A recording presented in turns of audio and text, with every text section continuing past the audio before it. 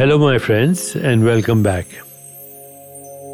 Everyone is endowed at birth with some of each of these mind-body tendencies that we call the doshas.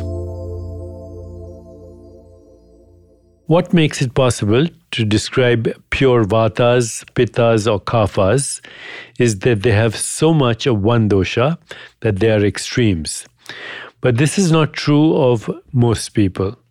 Most people have at least two dosha type combinations. There are also three dosha types. A three dosha type is sometimes said to start off with the best chances of remaining in balance because the ratio of vata, pitta, and kapha is nearly even. But doshas like to shift, and there are so many thousands of ways for them to relate to one another that to be in equal ratio at birth is extremely improbable. It is like throwing three pennies on the ground and finding that they line up in a perfectly straight line.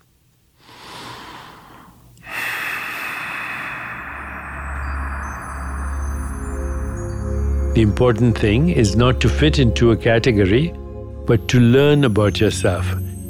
And this is possible even when your body type at first seems a little vague.